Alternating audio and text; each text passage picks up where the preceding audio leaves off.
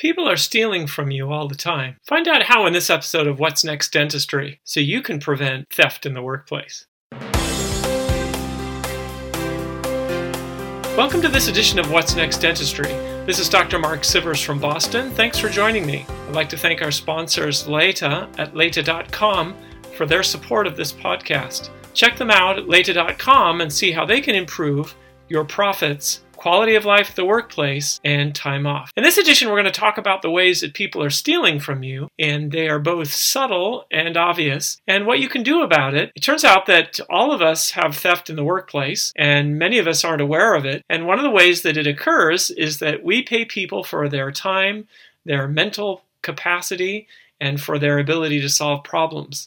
And when they're unable to perform those tasks because they're doing something else that they shouldn't be doing on our time, that is technically considered theft. So let me give you some examples. I've seen a lot of people that are surfing the web for personal matters while they are at the office. Some of you may choose not to punish those that are doing this, but at the end of the day, they're actually working on your dollar, and they are not doing work that's in your best interest. And so that is actually theft. They're stealing of your time. They're stealing of your money during those moments that they're surfing the web for personal reasons. We see the same thing happening with cell phones. People taking personal calls, personal texts. And you can say, well, I want my employees to feel free, and I want them to be able to take care of those things at the workplace.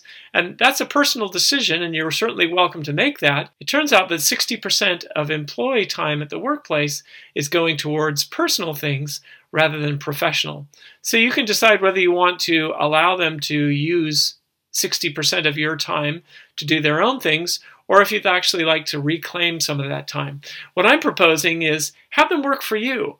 Give them things that are meaningful to do so that they're focused on their stewardship in your office and that they're doing things that are in the best interest of your company rather than looking at their personal things. And speaking with some of these employees that do personal things at the office, they've all said that they felt like they lacked direction. They felt like they didn't have work to do. And so to fill the time that they had, they would start surfing the web or start texting or start playing games or even start watching Netflix or movies. And so the question is it their fault or is it ours, employers? And I would say it's a bit of both. First, we don't give them clear guidance as to what are the expectations. And if you can imagine that we all did similar to what the employees at Netflix did when Netflix said, we want you to spend all of your hours at the office focused on what's in the best interest of Netflix and do what's in the best interest of Netflix. We won't be able to tell you everything that you should do, but if you just do all the time that you hear, all those things that are in the best interest of Netflix, then we're good. Sure enough, their employees were more engaged. They had clear guidance, even though it wasn't specific. They knew that they had to dedicate all of their time to doing things that were in the best interest of Netflix. They had extraordinary creativity as people started coming up with new ways to fill that time. I'm going to do this that's actually going to benefit Netflix rather than go surf the web or be on my mobile phone or text my friends. So I think that's a great way to approach this. We've also seen many times in the workplace that when employees or team members are treated as adults, treated as intelligent ones, they actually will perform as such. And when they're instead treated as children, they regrettably behave the way that they are treated. So watch out for those things. Make sure that you are treating them appropriately and make sure that you are watching out for them. Finally, we oftentimes leave money or checks or bank accounts or insurance portals open and available for our employees, and there are no checks and balances to make sure that theft is avoided. And so I would say whoever is opening the mail should be a very trusted person, and whoever is checking whoever opened the mail should be a very trusted person. And what I mean by that is there should be somebody who opens the mail, pulls out the checks, and immediately stamps those checks so that it has your company's name on the back of those checks. And the person that is in the office that actually double checks those things should have a very good handle on the mail that has come in and those checks that are there, and also that they have been stamped and that they get put into the bank accounts appropriately. And then they should be producing a report at the end of the day so that you know exactly what's been taken in the mail and what has been deposited. So let me just say that again. There should be a process in place so that a very trusted person is taking in the mail.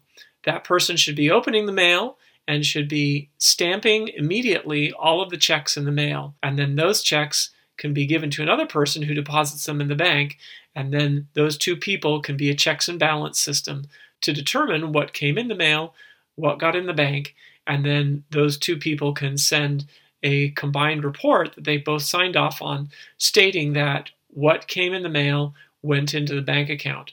And when you've got those two witnesses, the one person opening the mail and the other person to witness what was gone on, and then the person that opened mail checking the person who deposited those checks, then you know that those checks, at least you are much more likely to know that those checks actually made it from the envelope into your bank account when you view the report that has been signed by each of them every night. And then you check the following day to see that those checks that were deposited actually hit your account, and then you know that everything went smoothly. The same applies with cash. So cash should come in. It should be counted by one person and then double checked by another person. Both people sign off on the sheet stating this much cash came in, and then that sheet is given to you at the end of the day showing how much cash actually arrived. Finally, there will be electronic deposits into your bank account. Those are things that you need to know and you need to see, and you need to make sure that the appropriate people in your organization have access not to controlling your bank account, but only to viewing the bank account so that you can see the checks coming in, you can see the report that they give you at the end of the day stating what came in, and that corresponds to what you saw in your bank account. That might seem redundant that the person viewing your bank account tells you what you've already seen in your bank account, but it lets them know that you care, that you're watching, and that your eyes are on the finances of the practice, and that doing anything inappropriate is something you're going to be reviewing every morning and every evening when you go through the finances of the business. So those are some tips that can help you. Regrettably, I had an employee steal from me. It was very painful. I felt very cheated. I felt like I'd given that person a lot of trust, and I had given them access to things that were important to me and that were beneficial not just to me, but were beneficial to all of the team members. And all of the team, in fact, felt very hurt once they found out that she had stolen from us. So with these checks and balances, you can pick up when people steal from you. In fact, we picked up very quickly when she did and caught her. And regrettably, she went to jail because she had done this in other dental offices. And so please be aware that there are people that feel like they can steal from you. They've stolen from other people, and they have actually stolen from multiple offices, and they are well known to the law.